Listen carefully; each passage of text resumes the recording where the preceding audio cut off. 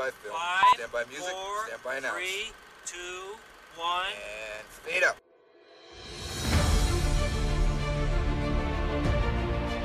It's the Bellagio, the Mirage, and the MGM Grand. You're a wizard, Harry. Mike Wazowski. Open your eyes. Now tell me, where are the others? Eat me! King Kong ain't got on me! What about second breakfast? Why not? Why can't I? How can we be expected to teach children to learn how to read if they can't even fit inside the building?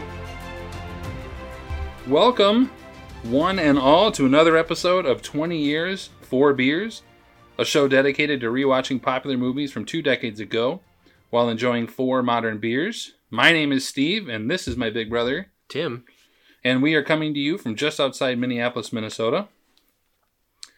On this episode, we venture back into the animated genre after our Shrek mini-pod from last time around.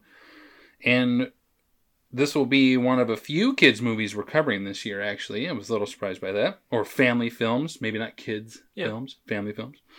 And we will be re-watching 2001's absolute classic of a film. Masterpiece. I would say. Monsters, Inc. So as with the mini-pod of Shrek, if you have been a child, had a child, or been in proximity of a child in the last 20 years... I would say you've probably seen this film. Absolutely. Even those who haven't have probably seen this film. As a refresher, though, Monsters, Inc. follows Mike and Sully, who live in a world where the power is generated by gathering the screams of children. The two work on the scare team, and through a series of events find themselves in the protection of a young girl nicknamed Boo. The two discover that the world they thought they knew is not what it seemed, and must fight to change it and get Boo back to her home. It is directed by Pete Docter, David Silverman, and Lee Unkrich. Written by Andrew Stanton and Daniel Gerson, along with lots of story credits. Starring John Goodman, Billy Crystal, Steve Buscemi, James Coburn, and Jennifer Tilly. Whew! There's a lot. So before we dive in, any initial memories on Monsters, Inc. at all? I remember seeing this in college at the small theater in town. Because by this time... This is Pixar's 4th movie, I think it was. Sounds right. Yeah. 2 Toy Stories and Bug's Life. Mm-hmm. And I felt like we always loved animation growing up. And as we grew older, still loved it. But it was like, all right, let's go check this out. Because Pixar by that point had obviously a very good run. Yeah. In terms of 3 for 3. Yeah. A fantastic studio. We got to check this out. And I just remember loving it. Just being floored by the creativity and... I still remember seeing it. Yeah, it's one of the things how they rendered Sully's fur was shocking. Yeah, at the it made time. news. Yep. Yeah, it just was incredible. And the connection and the story, and it was just I loved it. So I remember that. How about you? I do probably have the same thing, but I don't necessarily remember it in the theater, but I'm sure I saw it a few times. And, sure. I think I do remember this being probably the film that I realized that Pixar. Because at this time it was Pixar. Yeah. That Disney did not own them. They were their distributor. But this is when I realized that Pixar was kind of... They were going to release good stuff across the board. Yeah. You know what I mean? It was... They were 4 for 4 at this point, and they were just getting better. Yep. So I think that's what I remember most, is sort of this understanding of like, no, this movie studio is going to be legit. Yes.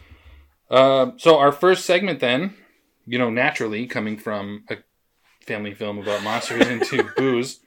Our first segment is going to be Drinking Buddies. Come on, not my fucking beer! Where Tim takes us through our 4 beers, or drinking buddies, that accompany us through the film. We are recording this on our sister's birthday, April 9th. So happy birthday, Andrea. Happy birthday. Love you. Happy birthday. Happy birthday. And we decided to pick beers that we think she potentially would like. Or maybe has had. Yes. Depends. Tim took this. So no IPAs this episode. there is no That's IPA. tough. I know. So Tim, who are our drinking buddies that we think Andrea might like? Yes, our theme this week is less about the movie, but in honor of this wonderful day. Momentous occasion. Exactly. Right. Not when the Civil War was ended long ago, the signing of that treaty. No. No, Andre's birthday. So, as well as serendipitous for watching a movie about someone terrorizing younger kids. Oh. So, The worst. we are starting off with a sour, which I know she likes, from Junkyard Brewing out of Moorhead.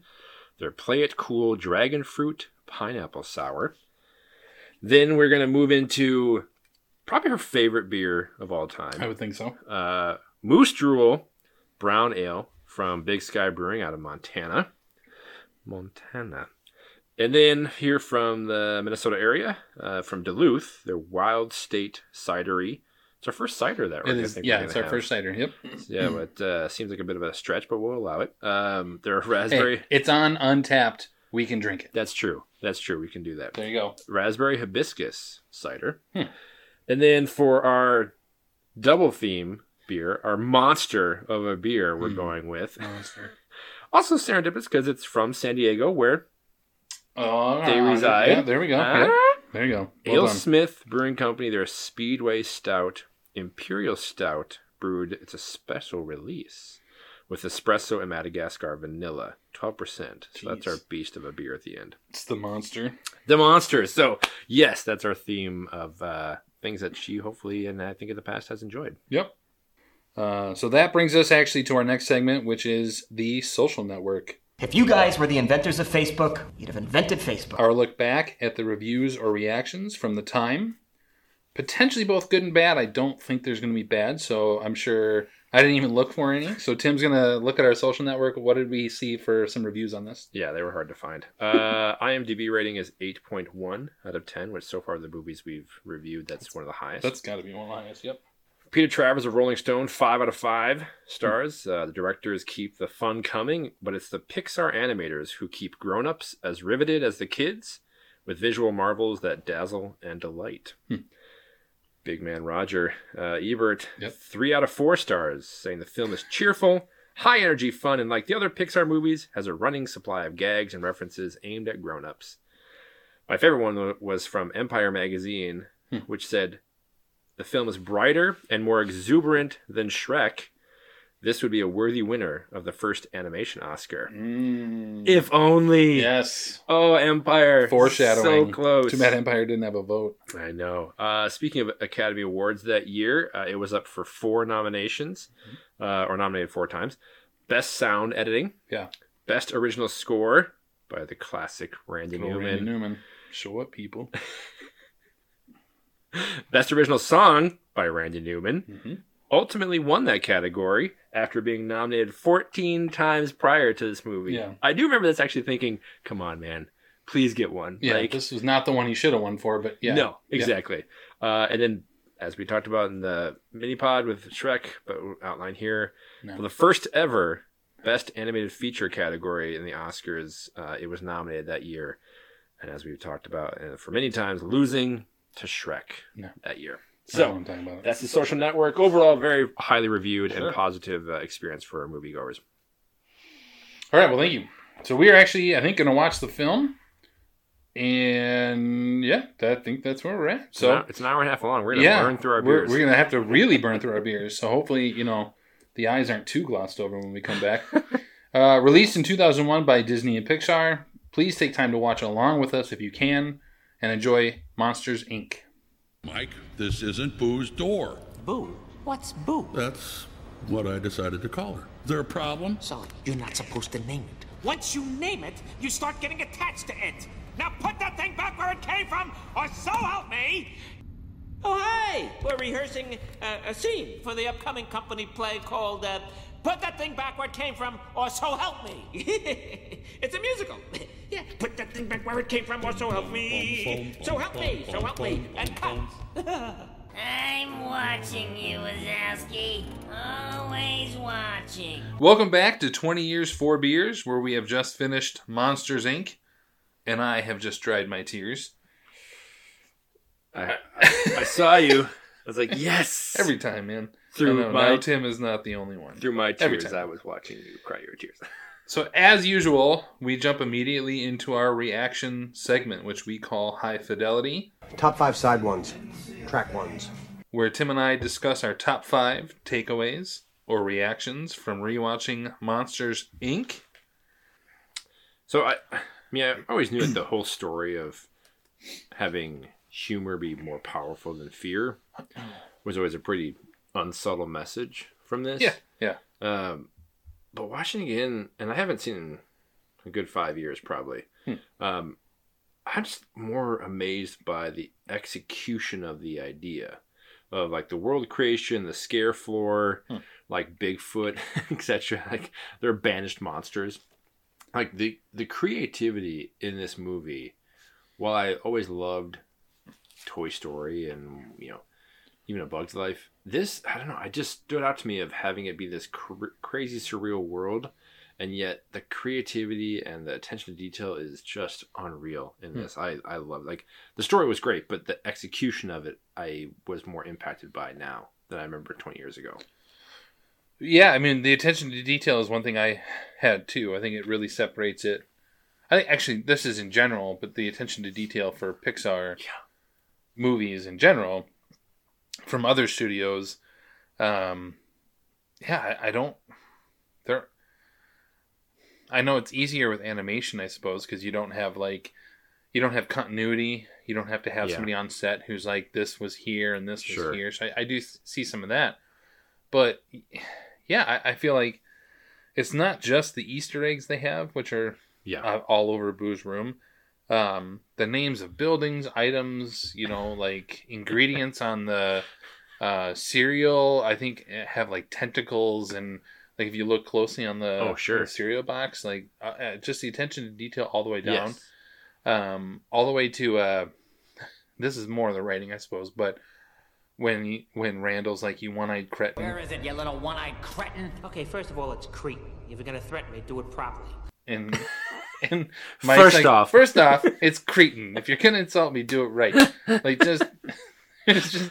I like that part of it, of just the that attention to detail. Yes. I also had that on mine. Yes. So yeah, I mean, I'll go next, I suppose. Right. But the number one thing that stood out to me, and I thought of it the very beginning, and I was like, wait, is this true? And as I was thinking about it, it did not occur to me ever that the only real life scare we see in this entire movie, we hear scares. True. Right? And then you see the simulation scare. Mm-hmm. But the only real life actual child we see scare is Boo towards the end when Sully scares her for the first time. Yes. And I was like, brilliant writing.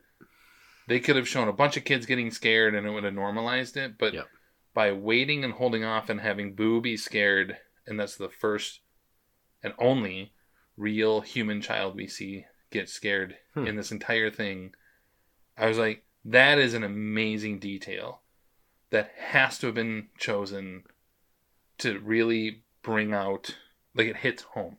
Oh, it's so heartbreaking. Right, when you see that. Sully sees himself for the first time, and it just absolutely crushes him. Yes. And it crushes the audience, because you see Boo, and you've really, come to care for this girl. Yes. And it if they had scared a bunch of kids up to then, it might have normalized it more. It still could have hit home, but I was like, you never see a human child get scared except for Boo in that moment. It's almost like the Jaws effect. Yeah, absolutely. Of like, it's the world is based upon an ever-present scaring thing for it to be a power source. And so it's just how the world exists, and yet you never see it. Mm-mm. And then when you do, it's hugely impactful. Yeah. Where you're just like, oh God. And she is so impacted by this creature that she's come to love and sees as a protector and humorous and just a wonderful thing. Yeah. And the scaring of it. Yeah, it's bait and switch. Yeah, it's off of the detail part too, but my number one thing was that. I just was like, okay. I like that. That's good. That's my second one, technically. Oh gosh, and then when it comes like Randy Newman's simple piano score there. Oh God. Yep. He's great. So that second one tied to that was, I love this movie has a great solid foundation of setting up this cool creative world. Like I said, the execution. And then once Boo comes in from the human world into Monstropolis, man, it takes off. Mm-hmm. It is just nonstop action and intrigue, and it just hilarious and touching and moving. It just is this catalyst for the entire movie that doesn't stop moving.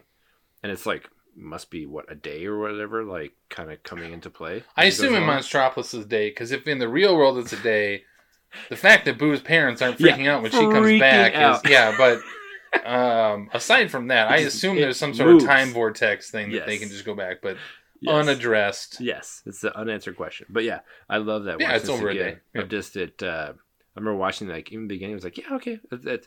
But once Boo comes in, man, it just moves along. Love it. Yeah, it's great. Yeah, that's my second one. Sure, let that be a lesson to you. When kids come along, life gets crazy. Things get moving. My life is totally set and normal. You have a kid. Ah! I have literally nothing I can play off of that. No, I was thinking that's good. We talked a bit about it in Shrek, in the voice talent side. Sure. And how it was, Eddie Murphy is outstanding in that. And, we talked about that. But one thing every time I watch a Pixar film, and it stands out in this too, we know who Billy Crystal and Jack Goodman are, but they're not A-listers. No. James Coburn, he's an Oscar winner, but nobody would even be able to tell you what movie it was for, except me. But the Affliction, for those who are wondering. Nope. But they're not A-list actors, and we talked about it a little bit of outside of Tim Allen and Tom Hanks in the Toy Story films. They go out of the way to find the right voice, not necessarily the right name. Totally. And this is I just watch it, and there is not a voice along the way that is out of place. And I just keep thinking, is there a voice out of place in any Pixar film? No. And I don't think there is. They are perfect at that, at finding the right voice for the right character. So when I crapped on casting directors last time with Shrek, whoever the casting directors are for the Pixar films seem to be they know what they're doing. They're perfect. The voices are perfect in this. Exactly. And that was one of my points too. So I'll pick it back after that. It's Boom. The voice work of Crystal and Goodman is, these actors outside of these movies, obviously. And yet, just so funny watching Shrek recently, you see Mike Myers doing an accent. Mm-hmm. Like when Shrek is talking, you can see him. Or even Cameron Diaz as Fiona, you can see Cameron Diaz and Eddie Murphy, it lends itself well to the acting or the voice work, but this is such a different level. With Shrek, it makes sense for that story. It wasn't. Sure. They didn't need the voices to match a character. They were fine matching the characters to the voice. Yes. Almost. Whereas exactly, Pixar is unparalleled in their ability to forget about the name, marquee or not, and just find what works best for the character. And this exemplifies that even more so than the ones they've had before, where the thing about Bug's Life, Dave Foley, who the heck, at the time, no one knows Dave Foley. Yeah outside certain circles, but this exactly, news radio, but news radio, Boys in the Hall, it's all good, but or Kids in the Hall, but yes, this you can just see the characters. Jennifer Tilly, all these tiny things. Steve Buscemi, fantastic at these characters. And so, yes, Pixar just keeps on nailing it when it comes to having the right pairing of voice to the character and the hilarity and yet the touching moments. The actors are really, really good at portraying the range of emotion. So yeah, totally. That's my third one. Yes. Ooh, me too. Totally. Do you want to go to 4? Or? I love the fact that I didn't quite appreciate it, thinking through a few times I've seen this, that Boo overcomes her fear of Randall. I think of these always movies of the stereotype of a female character in distress and is saved by some male character in some sort. And while she's protected and, kept safe, if you will, I didn't quite appreciate when I first saw this, but maybe just didn't quite put together when I was watching again, she overcomes that fear for Randall and protects Sully, saves him from being injured or whatever might have happened. I love that feature and that detail of she now is not afraid anymore. And while it's something where it's not just Randall, but anything that she could now overcome. So yeah, I just Maybe it's being a girl dad, but yeah, it's I love that piece. I'm just like, that damn right. She's not afraid of you, you stupid. Anyway, so I love that piece. I was gonna say that's a girl dad moment right there. Yeah, yours was a lot deeper than mine. So I try. Girl dad. Yep. Hashtag. Mm-hmm. I was surprised there was no writing nom for this. I think. Right? Yeah, I think that. I looked it up, and I'd be hard pressed to say that this is better written than 4 of the 5 nominees in original screenplay. So, but I would say it's probably better than another, but I understand why. But it was Gosford Park, which won the Oscar, Memento, of course, Royal Tenenbaums, and Amelie, and then Monsters Ball. Which I don't love Monsters Ball as a film, but it is a well-written film. You know, Sure. so I mean, I can kind of understand why. I also think that you know, had this maybe come out a few years later, because a lot of Pixar films have gotten nominated for screenplay. Yes. Well, even Shrek got nominated for adapted. Yeah. Yep. So it's like, really? But this wasn't adapted. I agree. But And so that the competition might not have been as good. That's true. So I was surprised. Yes. In the depth of character, the nuance, all of the inside jokes and everything. There's just a ton of it. The banter back and forth. Yes. I was really surprised that there was no writing nom. I was thinking of watching it today. Really? Yep. No writing nom? Really? It's 4 for me. My last one, we kind of mentioned it one? before. It's my 5th one coming up. Oh, yeah, okay. Yes. Yeah. Counting, not my strong suit. Top 5. Truly, the animation for this is just incredible. Mm-hmm. It still holds up, but while overall some of like the monsters do kind of have like a plasticky type of look. Absolutely. Yep. Where I know they just didn't quite have put the effort into that, I think, at the time. Sully's hair, when they are banished to the Himalayan mountains, and he's just the wind blowing through it, but then coming down the mountain and then crashes, and the wind and the snow is just unreal. Yeah, how still holds up beautiful 20 it years is. later. Yes, it's just kudos to Pixar and capitalizing on, like, you think about this time, Gollum for Lord of the Rings, which we'll watch eventually, all these kind of live action elements coming together. So the computer graphics were just exploding, but it totally is incredible what they were able to do with Sully. So yeah, we loved it. I agree, and my last point was that we talked about it last time, and we did this on purpose, is kind of going Shrek into Monsters Inc. because it was fresh in our minds then. Yep. The Pixar versus DreamWorks or any other animated studio is that debate is over whenever you watch a Pixar film in comparison with the other films of the same time. Yep. You know, this versus Shrek, the animation is so much better. And in Shrek's defense, it wasn't about the animation. Like they needed it to be a certain way, but beyond that, it wasn't about like the individual hairs and I guess all the hours and hours that it took to render Sully's hair. That it just took. It was an amazing amount of time. Yeah. But that's not what Shrek was about. So I mean, in fairness to them, it wasn't about that. But we talked the last time about how, you know, this came out in 2001, and so did Shrek, and then 9 years later, Toy Story 3 and How to Train Your Dragon 1 came out. Yeah. And how Pixar just leaps and bounds, gets better and better and better every time. And it took a better part of a decade for DreamWorks to even start getting better because the animation's about the same. Yep. So I agree with the plasticky part and all that stuff, but my point was that when you watch something like this, the Pixar and DreamWorks, that it's just over. Yes. Pixar has more natural humor. It's easily better storylines, more heart to all of their stories. Yes. The only exception to that too is eventually the How to Train Your Dragon series does gain heart. Yes. It's the only real exception to Pixar versus other animation studios, in my opinion. Like, how do you think about this? I was like watching you be like, how do you sit in a room and think about, like, here's the premise of, you know, monsters coming out of a door for kids, and it's scary, it's the powers of the city, and then it flows from there, and then you think, oh, well, it's going to be kind of this almost Chinatown type of situation of like, no, it's actually not what you think it is. It's a big kind of conspiracy of sorts to get the Scream Machine. Like, it unpacks these things that are just, interesting to begin with, and it gets kind of serious and interesting. Yeah, kudos, man. The writing is fantastic. Before we move on, just off of that, it is interesting that when they initially had come up with the story, it was going to be it was supposed to be an older man who encounters the monsters of his youth, like that scared him as a kid, and he ends up getting brought into that world. That like the initial sort of like storylines and how this happens is, and I think the best ones, especially with animated movies, that's why there's so many writers. Is you kind of come up with an idea, and there's 4 story credits on this, and then there's 2 screenplay, like credits, and everyone sort of works together. And somewhere along the way, they say, no, this doesn't work with an adult. This is going to be better with a kid. And it's all a group effort.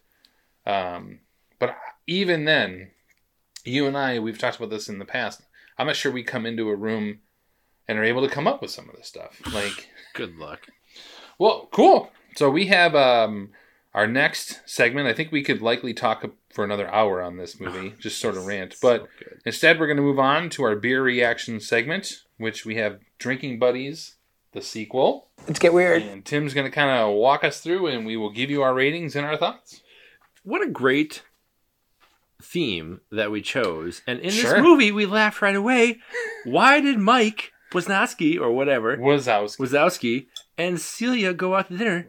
Celia's birthday. Celia's birthday. Happy birthday. We were just like, oh my gosh. Way to go, Schmoopsy Poo. Serendipity. So again, happy birthday to Andrea. Happy birthday. We started with Junkyard Brewing out of Moorhead, Minnesota. Their Play It Cool Dragon Fruit Pineapple Sour. You could have probably just called this a Dragon Fruit Sour. I didn't get any pineapple. I forgot there's dragon fruit. We gotta find beers of sours that don't have dragon fruit. And it was just pink, I think, because of dragon fruit. But had you said this was a regular sour, that's just pink, I would have said yep. But remember, like the last beer we had the anyway, I said it was really good because the pineapple. Wow, that was amazing. I know. Wow, your attention to detail is Pixar. It was the dragon fruit pineapple. From guava Brewing Project? Yes, the Dragavapple. The pineapple was the differentiator. This had none. I was like, why do you even say it is? Like, I didn't even know there was pineapple in it. Again, proving that I don't listen to you when we actually record this. Because I honestly did not remember. I was like, oh yeah, there was pineapple on the label. Sure. I gave it a 3.5 because it was a nice sour, but outside of the color for dragon fruit, calling it pineapple sour was like, really? Is it called? It's dragon fruit pineapple, right? It's dragon fruit pineapple sour. Okay. Yeah. I gave it a 4. I thought it was good, but I guess had I been paying attention earlier, maybe I would have rated it a little less. Active listening. I'm single for a reason. Good to know. Apparently. We sit here, feet apart, hanging out, talking. I'll watch the video back. It's all good. I have 4 and a 5. I thought it was good. I mean, it was a fine sour, but I agree with you. And it probably had I known or been thinking it would be more of a. But also, those are not necessarily flavors that mesh like dragon fruit and pineapple. I don't quite understand. It just tells me that a lot of these small breweries probably are like, well, what do we have extra lying around? Like, well, we can't just make another dragon fruit sour. Screw it. We got some pineapple. Toss it in. Well, it's not enough to really taste the flavor. I don't care. Just throw it on the label. Yep, put a label. Make it different. These idiots will buy it. Play it cool, man. Play it cool. So, yeah, I had 4. That's good. Then we had Moose Drool Brown Ale from Big Sky Brewing. I feel bad that we talked about it in honor of our sister, but... and how much we don't like it? It's just... It's a 3.25 for me. Yeah. Like, it's nice. I begged you to find a different brown than this. I know. I actually, like we joked, I didn't buy give me a different brown. I didn't buy a 6-pack for us to enjoy. I just bought 2 from the specialty area because I'm like, let's just have the 2 beers and not have any more because I'm not going to drink anymore. So, yes. No. Sorry, Andrea. Yeah. Happy you like it? Yeah, your favorite beer sucks, but beyond that, it's fine. It's fine. There's no Newcastle, but yeah. Even then. I know. Doesn't Newcastle have like fish scales in it or something like that? God forbid. Probably. Still made it better than Moose Drool. Yeah. Yeah, I had a 3.25. It was fine. It's fine. They're way better browns out there. Yep. But here we are. In honor of our sister, we love you. Happy birthday. Yeah. It's a resounding meh. And then we had the Wild State Cidery out of Duluth, Minnesota. The Raspberry hibiscus cider. I had a 3.5 for this. Admittedly, wow. I'm not a big cider guy. They all kind of taste like juice to me. But I love my sour beers, but not my ciders. I told you the pineapple before was great. But yeah, it's fine. I actually like Wild State. I've been there a few times, but they've got better stuff than this. But it was fine. Yeah, I don't always understand the hibiscus desire that people have in sours and ciders. It's not my like this is a thing. Like flour in this. Yeah, just make a raspberry cider. I don't really understand. I had a 3.75. Initially, I was like, "Oh, this has a good flavor," and it was almost. Eventually, it almost got artificially sweet. It didn't quite work for me, so it lowered. So I had a 3.75. Probably won't be our only cider, but we will rarely have ciders. Yeah. Then we ended with, and this is the first movie that we kind of had to start the beer in the credits. Yeah, because 90 minutes long. It's a quick movie. Yeah. So the AleSmith Speedway Stout, Imperial Stout, their espresso and Madagascar vanilla blend here. I have a 4 for me.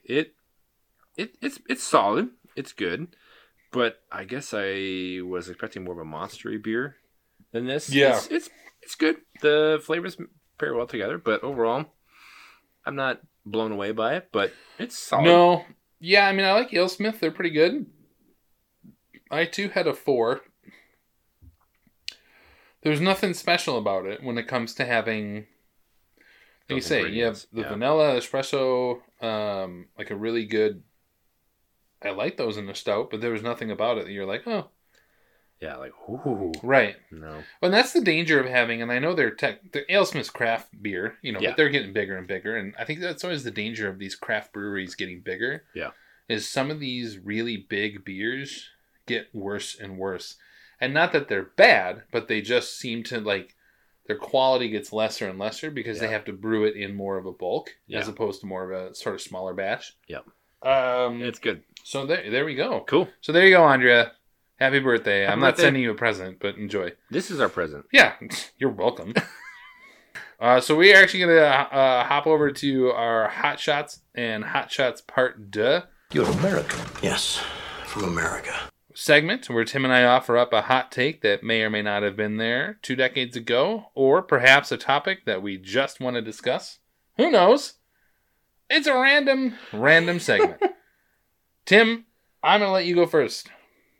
Do you have a hot shot part 2, whatever? I don't want to say like super hot shot, but because it's hard to find a hot shot take for this that I guess maybe I haven't seen, but it's more recency bias perhaps. But I would say the door warehouse sequence when they come up off the floor and ride the door out into the where they kind of keep them all.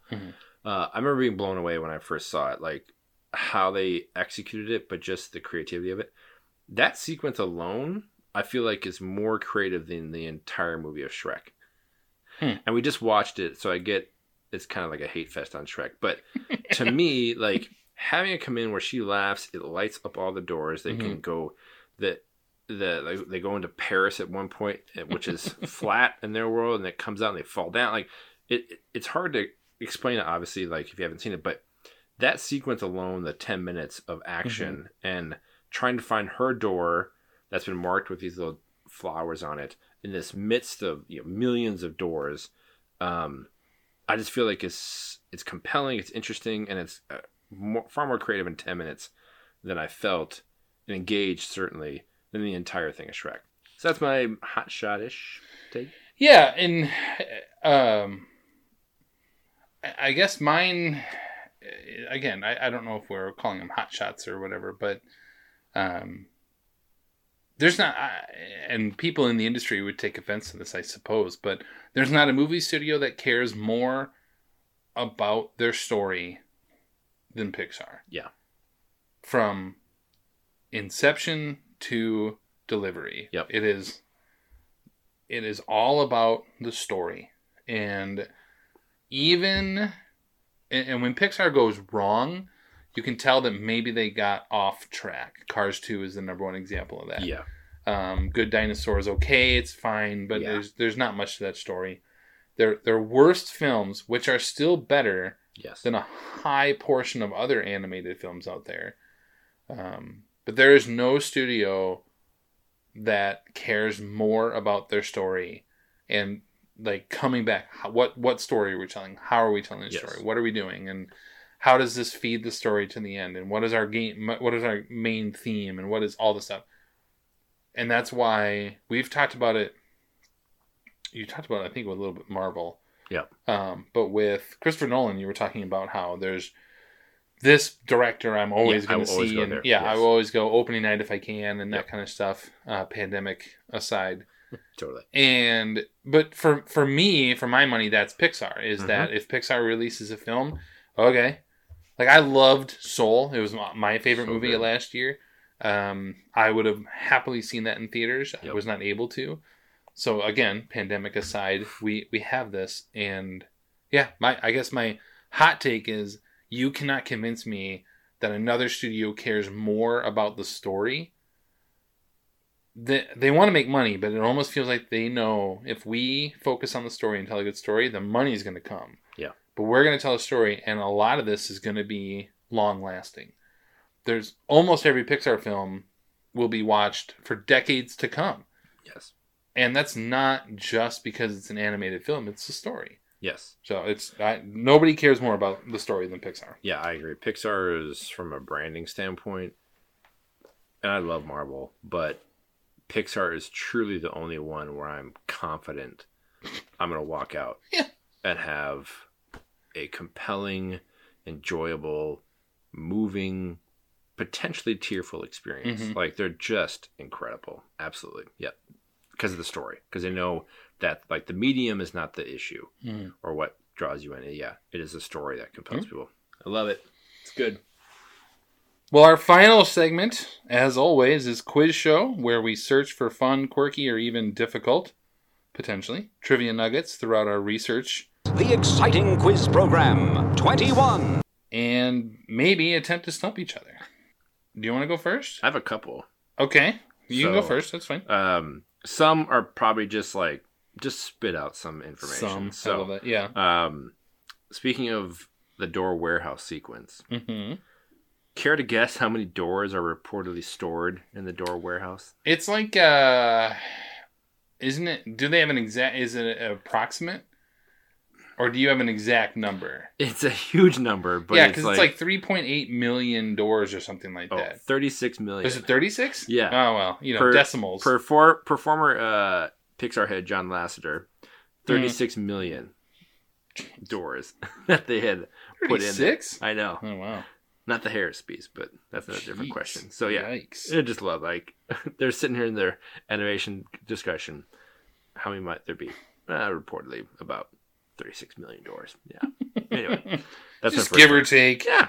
Round how many up. doors you want? It's like, how many doors you want? 35 million. Too few. Yep. Too few. That's not accurate for the world. Bump it. They're gonna know. They're gonna know it's BS. Exactly. They need 36. Yep. Bob Peterson.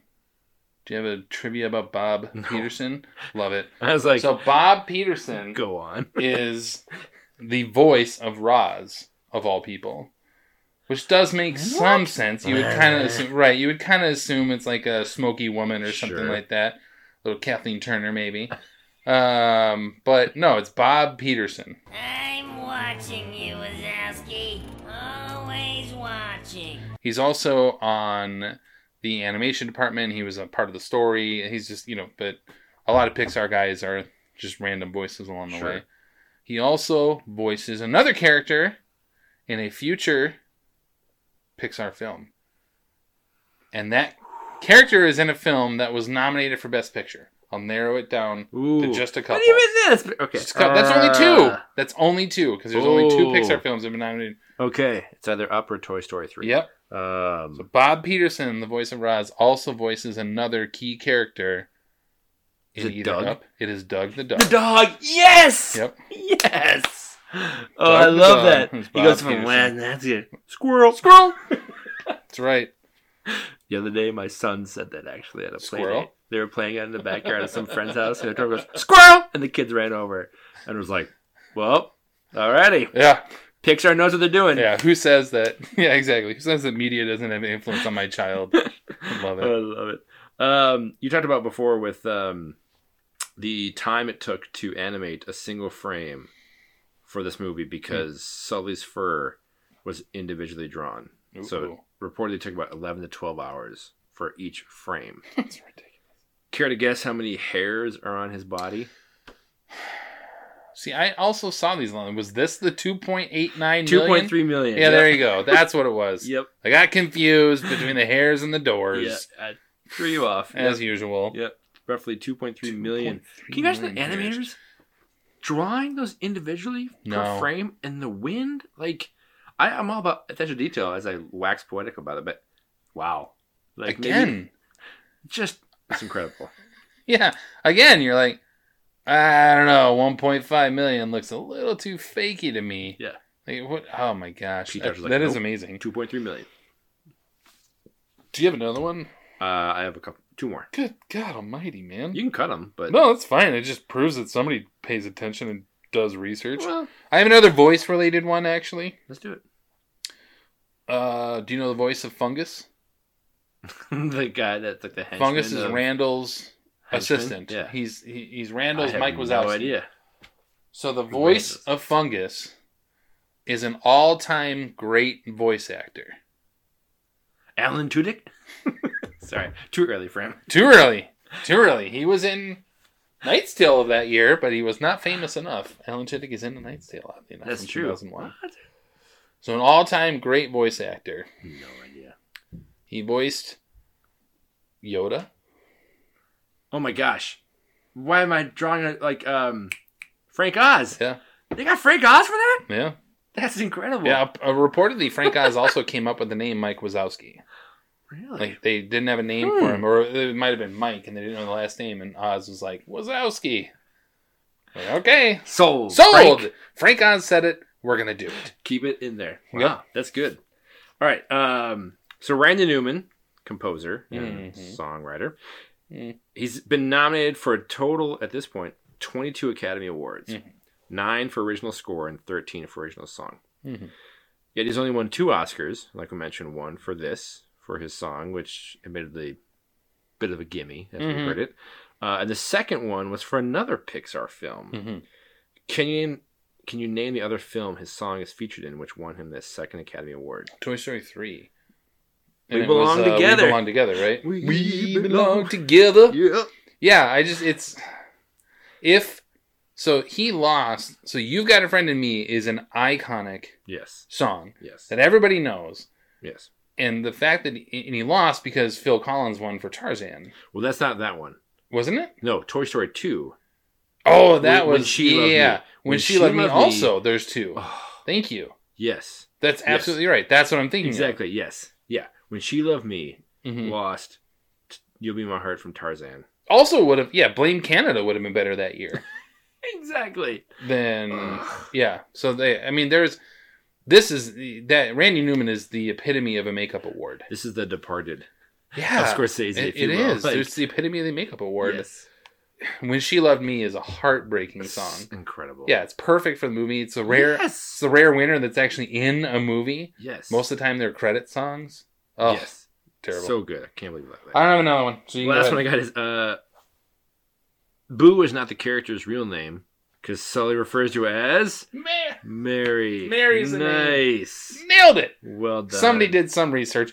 Yeah. Do you know the name of where they got the name? It's the girl. It's the girl's real name, right? Yeah. But you can only see it briefly in his room when she's showing her drawings. It's and Mary. It says Mary at the top. Yeah. I love this portion. Yep. I love it. Any final thoughts on Monsters, Inc.? It's just so good. If for some reason, if you somehow haven't seen this, I'm shocked. Well, I get it. Fine. But just watch it. It's so good for any age. It's so, so good. Love it. Yeah. I don't really have any final thoughts. I just think I like that 2 grown-ass men drinking beer can watch an animated film from 2001 and be totally normal with it. Yes. We're fine. In no My way. confidence is fine. And again, it's awesome. It's great. So our Next film is actually yet another family film. We are doing 3 in a row, kind of, including the Shrek. So we are going to do another franchise starter, which I didn't really realize as I thought about it. But I was like, yeah, we had the Fast and the Furious, which we loved. It was awesome. And then the best. Ocean's 11 was a franchise starter, which I didn't really think of it as a franchise starter. That's true. But yeah, Harry Potter and the Sorcerer's Stone is our next. My daughter just finished the first book. Oh, it's going to be a thing. Can't wait. Yeah, so that's our next one. I love it. Stay tuned also for our mini pod that'll come out, which we are going to be talking about the hugely popular and well-known movie, Blow. Everyone's like, wait, what? Can't wait to talk about that. Yes. So that actually brings us to the end of our episode. We want to say thanks for taking some time to listen, for clicking that like or subscribe button on your devices. Follow us on Twitter at years_beers and on Facebook, or head to 20years4beers.com. This has been 20 Years 4 Beers. My name is Steve. I'm Tim. And thanks for listening. Thank you.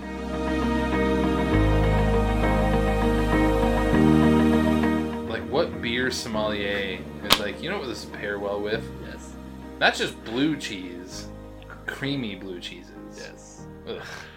Somebody earned their money on that BS.